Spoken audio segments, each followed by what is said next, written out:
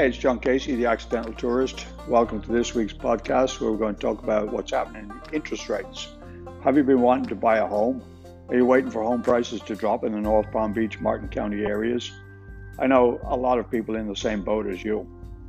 You may not be aware, but interest rates have dropped from the high of 5% at the beginning of the year and are hovering around the 4% mark now. That's great news for you, and here's why. That decrease in percentage points gives you more purchasing power. So the home at $350,000 you dreamed of could be yours.